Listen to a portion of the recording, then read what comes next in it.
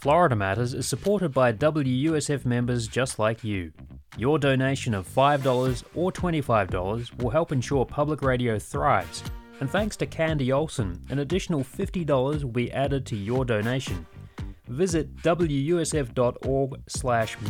to maximize your gift today.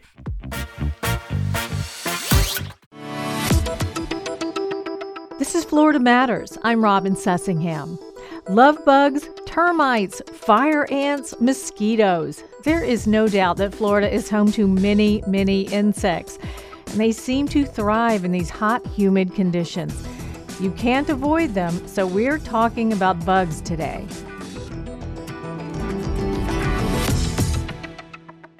I'm in the studio with Steve Fuse, the service coordinator for the Port Richey Service Office of Truly Nolan, the pest control company.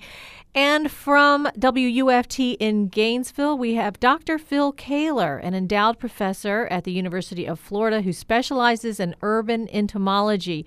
Thank you both so much for joining us. Thank you for having me. Thank you for having us also. Well, let's start off by talking about love bugs. What kind of bug are they, and why the heck are they so bad this year, Dr. Kaler?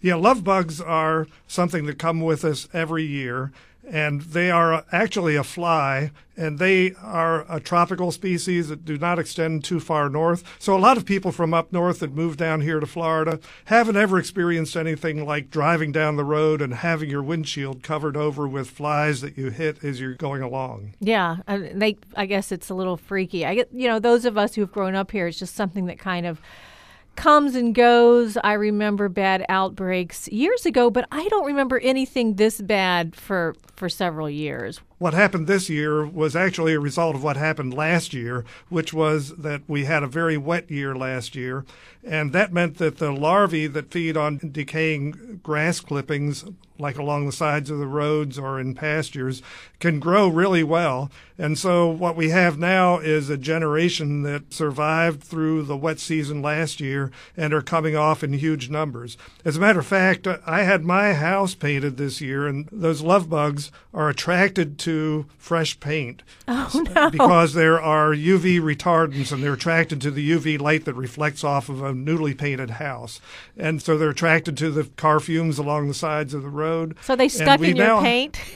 The paint was dry, thank goodness, Oh. but I had large numbers of love bugs just covering over my house this year, so I knew this was a really bad year. Steve Fuse, love bugs don't bite, and I never heard of anybody spraying for them, but do you get requests to come kill the love bugs? We get requests quite often that time of the year. There's really not much that we can do for love bugs, being that it's a flying insect, and more than likely they're not going to land where the product is.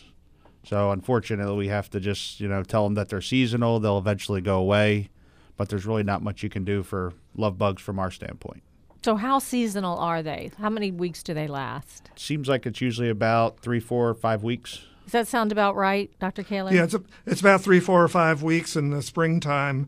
And then we have a second generation that comes off in September, and that can be an even larger population if the conditions are right. Oh, no. So what's your prediction? Is it going to be even worse in September? Well, it depends what happens this summer, and if it's really dry, we won't have a large population. If it's just the right weather conditions, we could have a massive number of them because the spring generation of love bugs was so large. The thing about love bugs, they don't bite. Unlike so many other things in Florida, they really can't hurt us. But they're gross. You drive down the road and they get all over your car. I think they took the paint off the front of my car. I'm really distressed about it because I didn't get them off, I guess, quick enough. Okay, well, usually it's the acids that are in the eggs inside the female love bug that you hit. Now, the two love bugs are flying together. The reason they're called love bugs is they're mating. The female is the larger of the two, and the male is the smaller. The female will have eggs in her body, and when you hit her, that's what causes the white goo that covers over your windshield and sometimes can even clog the radiator. You really should try to get the love bugs washed off as soon as possible. And we have a whole industry that is set up to accomplish that in Florida. And, the car wash industry? Yeah, the car wash industry thrives during love bug season. And one other thing is there's an urban legend that they were developed at the University of Florida. That is not true. Was it Florida State Seminoles that put that urban legend out there? I think it was. And actually, they were first described over in Texas, and then they spread through the Panhandle into the rest of Florida. So actually, they were found at FSU before the University of Florida, so we should blame the Seminoles for that. Okay. Well, we won't get into that on this show. But let's talk a little bit about mosquitoes next. Mm-hmm. We got an email from a listener, Stephen Morgan. He says, I like to work in my garage while my kids play on the driveway or right next to me. I regularly spray myself with bug spray to prevent getting mosquito bites. Meanwhile, my kids don't get sprayed because they don't like the smell, but it happens so often I get covered with bug bites, yet my kids do not. What gives, Dr. Kaler? Why do mosquitoes, my husband and I have this, they don't really bother me. He walks outside and he's attacked. Why do they go for some people and not others? Well, some people are just more attractive than others. I guess you've probably noticed that. And we actually play a little game in our lab, which is who's most attractive for the mosquitoes. And we'll have people rub a rock and put the rock in with a bunch of mosquitoes, and they will definitely go to some people's rocks over other people's rocks because the oils and chemicals from their hands are on the rocks, and that's what attracts the mosquitoes. So some people smell better to a mosquito than other people do. What about carbon dioxide? Carbon dioxide is a mosquito attractant. It's sometimes used in some of the mosquito monitoring traps to be able to attract more mosquitoes into the monitors to be able to determine how many mosquitoes are in an area. So could it be that if you're working harder, breathing harder, exercising, you could be more attracting more mosquitoes? You definitely are. There was one time I was out for a jog, and I heard something like a chainsaw behind me, and I turned around, and there was a big flock of mosquitoes chasing after me, so made me run a little bit faster. All right, Steve Fuse, this is where you come in. You find the mosquitoes are worse around water. Yes, ma'am. It's usually a lot of standing water or stagnant water. I know in Pasco County we have a lot of low-lying preserve areas. Mm-hmm. And with that stagnant water, you'll tend to have more mosquito larvae and mosquitoes in those areas. Now, do you wait for people to call you, or does your company contract out with city governments or municipalities or anything like that? We actually do our own mosquito control.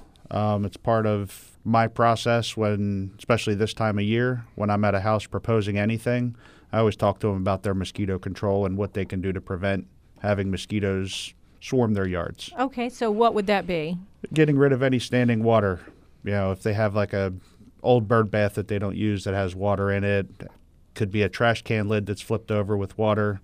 Those are natural breeding grounds for mosquitoes. Okay, so how quickly will they put larvae in that standing water? In other words, if you have a bird bath, do you have to go with a hose every day and change that water? I mean, how quickly will it attract mosquitoes? I wouldn't say every day, but probably every couple of days you should, especially this time of year, because the water's going to warm up pretty quick. Mm-hmm. And what can you do about it? What can your company do? We have a mosquito program where we use a backpack mister, and we will go all around the house, up underneath the leaves of shrubs. If there's any standing water, like retention ponds that are filled with water, we have floating briquettes that are environmentally sound. It won't hurt fish or anything else, but it will take care of eggs and larvae. Okay. Dr. Kaler, what's the most common thing that's being used right now to kill mosquitoes? Okay, in the floats that are put in the containers, that usually has BTI, which is a bacterium, and so when they ingest the little particles of that float, they then die as a result of ingesting that bacterium. That is a specific disease for insects, so it doesn't hurt fish or birds or other wildlife. Okay. As a matter of fact, sometimes raccoons will come and eat those. They usually look like donuts. They'll come along and eat them, and then, of course, it's no good for mosquito control. And what about the mist that they're using? Okay, the mists have pyrethroids, which are chemicals that are very good for insect control. They're derived from the chemicals that were synthesized from chrysanthemum flowers. So basically, you're dealing with something that is very close to a natural product. Now, one thing that we don't think about is the mosquito is the most dangerous animal in the world. There are more deaths that are caused by mosquitoes than you have caused by sharks or bears or lions or snakes, all wrapped into one. We have to take them seriously, and I think a couple of years ago we had the outbreak of Zika that caused a lot of concern, and we still have Zika cases reported in Florida and other states. So we have to look very seriously at mosquito control and try to keep those numbers down. Okay, and there's a lot of new ways that are being created to fight mosquitoes right now. Genetically modified fungus is the latest thing that I just read about. Genetically modified mosquitoes. People are concerned about letting these GMO species out into the wild. What do you say about that? Well, they are concerned about some of the new technologies that have come along, and basically, before those can be used in any way in the United States, they have to show a great degree of safety.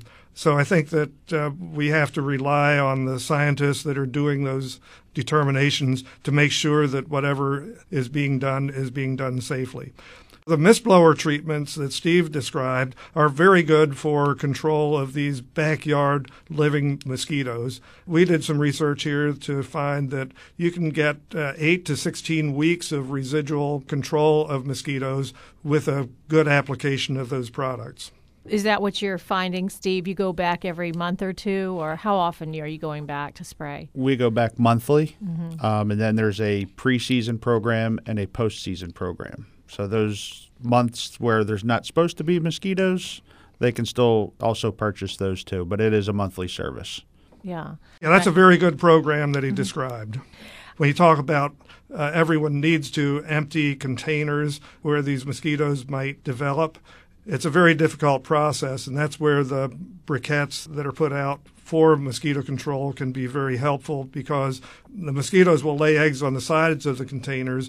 Then if you don't scrub those containers when you empty them, the eggs will still be on the sides of the container, and when they get flooded again, then the larvae are going to hatch out.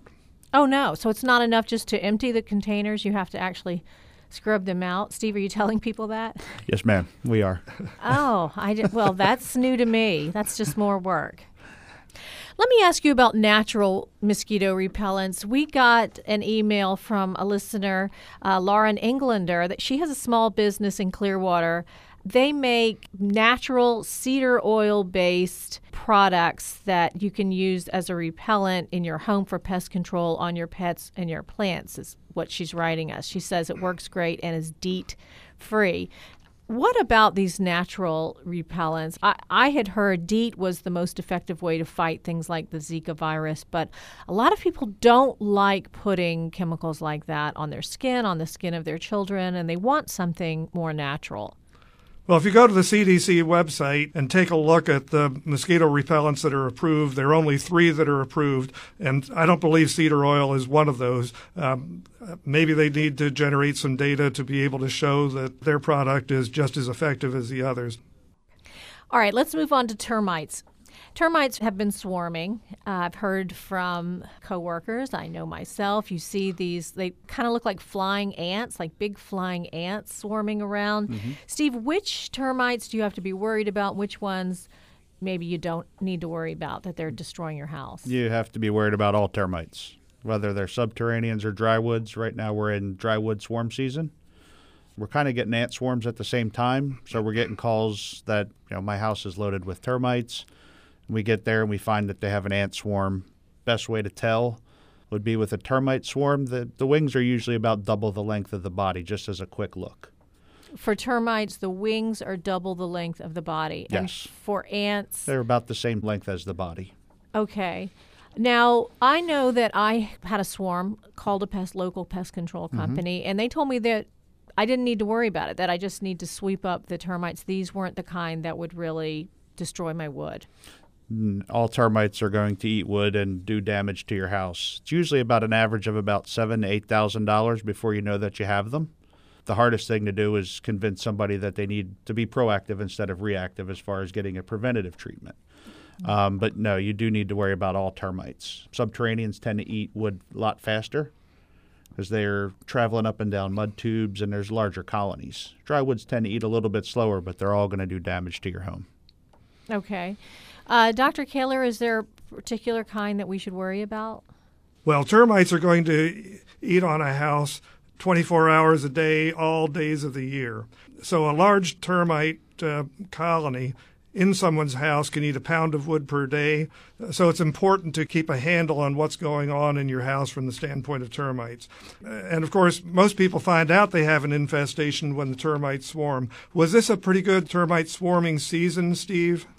So far, Drywoods has been, I'd say, a little bit larger than last year when we had our subterranean swarms earlier in the year.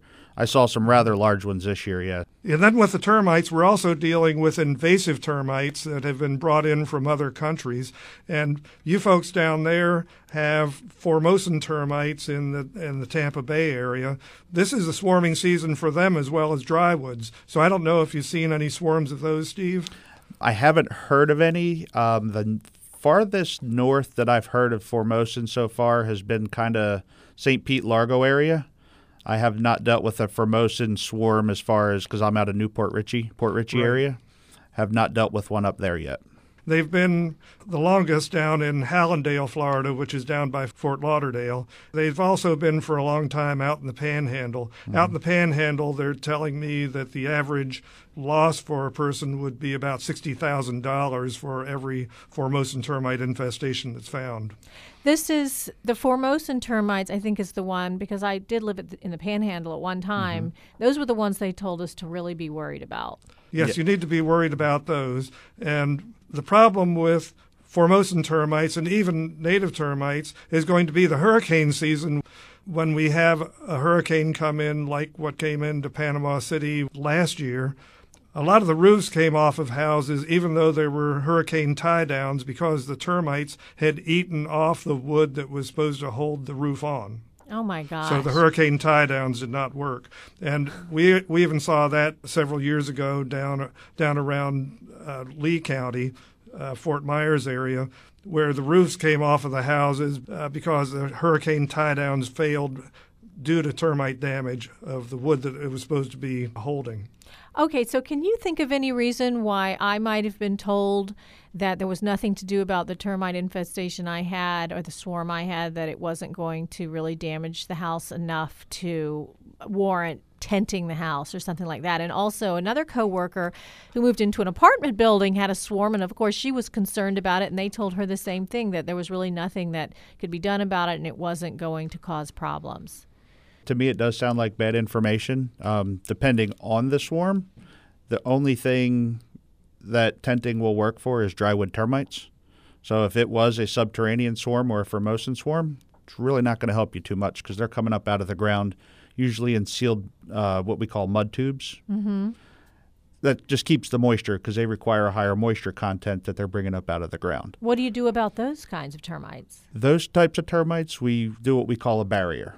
Okay, which wherever there's concrete around the original slab of the house, we would drill down and then create a barrier or a trench around where your mulch or your landscaping areas would be and flood that with product.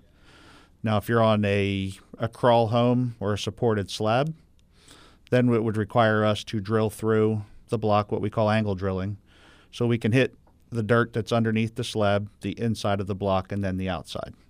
So that way we would take care of subterraneans that way. And then you would just have to replace whatever wood was already damaged. So that's what you do. Yeah, many people think that termite control is something that they can handle themselves. They really can't because they don't have the equipment like what Steve has to be able to put the treatment in the correct location to provide protection of the house. Yeah, it sounds like it takes a professional to do that. It does, and it requires a lot of training because you'll encounter, every time I go to a house, I find something new. So what signs should you look for if you're worried about termites? If you're looking for, say, drywood termites, okay, you might see a pile of pellets, which is basically almost petrified wood because they squeeze all the moisture out of it. Drywood termites are a very clean termite, so they kind of push the feces out of their galleries, which will start creating a pile. So if you start seeing stuff that kind of looks like maybe a salt and pepper. Or like wood shavings, kind of like. Yeah, but it'll be like a little tiny ball. Oh, okay. Depending on what type of wood they're eating or the color of the wood will determine, the color of the pile. But if you clean that up and you see it again, then your best bet is to call a professional and have them come identify it. Okay. Is there such a thing as a palmetto bug, or are we just looking at gigantic roaches and calling them palmetto bugs because that makes us feel better? Steve? The palmetto bugs that I know of, we call the American roach. It's a larger roach. There's numerous different kinds, but the palmetto bug that everybody talks about, I'm familiar as the American roach. Dr. Kaler, what's the The Chambers of Commerce in Florida like to call cockroaches something else so people don't get freaked out. And I think the Tampa Bay area is always the number one place in the country for cockroach infestations. And a lot of that has to do with American cockroaches, as Steve mentioned, that really prefer living in sewers and very wet places. And, of course, you folks have a lot of rain through most of the year, and American cockroaches do very well. They're kind of the canary of the sewer system, so sewer workers don't like to go down into sewers to work. Because they fly around? If cockroaches aren't down there. They will fly around, and at certain times they are attracted to light, so you can see them swarming to light. The biggest roach that I deal with in our area would be the Australian roach, not as large as the American roach. That's normally what people are calling the palmetto bugs in our area. You just spray them? You come spray for roaches? That's what you do about that? Well, in our company, we don't like to use a lot of liquids inside, more because that's more of a contact kill. We're environmentally friendly. So we use a lot of baits and dusts, the dust being a boron-based. We call it Nibor-D. It's more systemic. So when they go through it, they're a self-grooming insect. They'll go to clean themselves or whatever, and they'll ingest it and eventually die. There used to be this detergent, I think, called borax, and you could put the borax around. Mm-hmm. I don't know if that's in the stores anymore. No, it's still there. Yeah. I saw it in Publix 3 days ago. Yeah, and that's what you're talking about, basically. Yes, ma'am, a version of that. Okay. Is that effective, Dr. Kaler? Yes, as long as it stays as a dust as opposed to clumping up and not getting picked up by the cockroaches. There are baits out there also which have been very effective, and cockroaches for quite a while had pretty well disappeared because the baits were so effective. But now we're seeing cockroaches come back somewhat because of what is called bait aversion, where there's some components in the bait that cause the cockroaches not to eat it any longer. And so it's a constant war between us trying to come up with new formulations of products to be able to overcome the resistances that the cockroaches build up. Okay, I'm glad you brought that up because that was something I wanted to talk to you about. Sometimes when we try to kill things, we just make them stronger, and they evolve like antibiotic-resistant bacteria. So is there a chance that, say, by spraying too much insecticide, we could be creating stronger insects, and that we're just going to keep this battle going?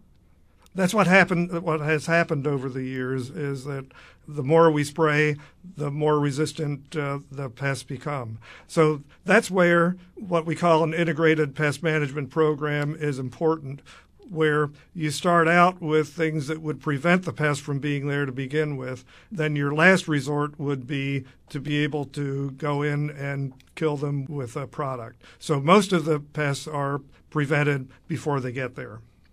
Steve, how would you tell people to prevent roaches from coming into their house in the first place?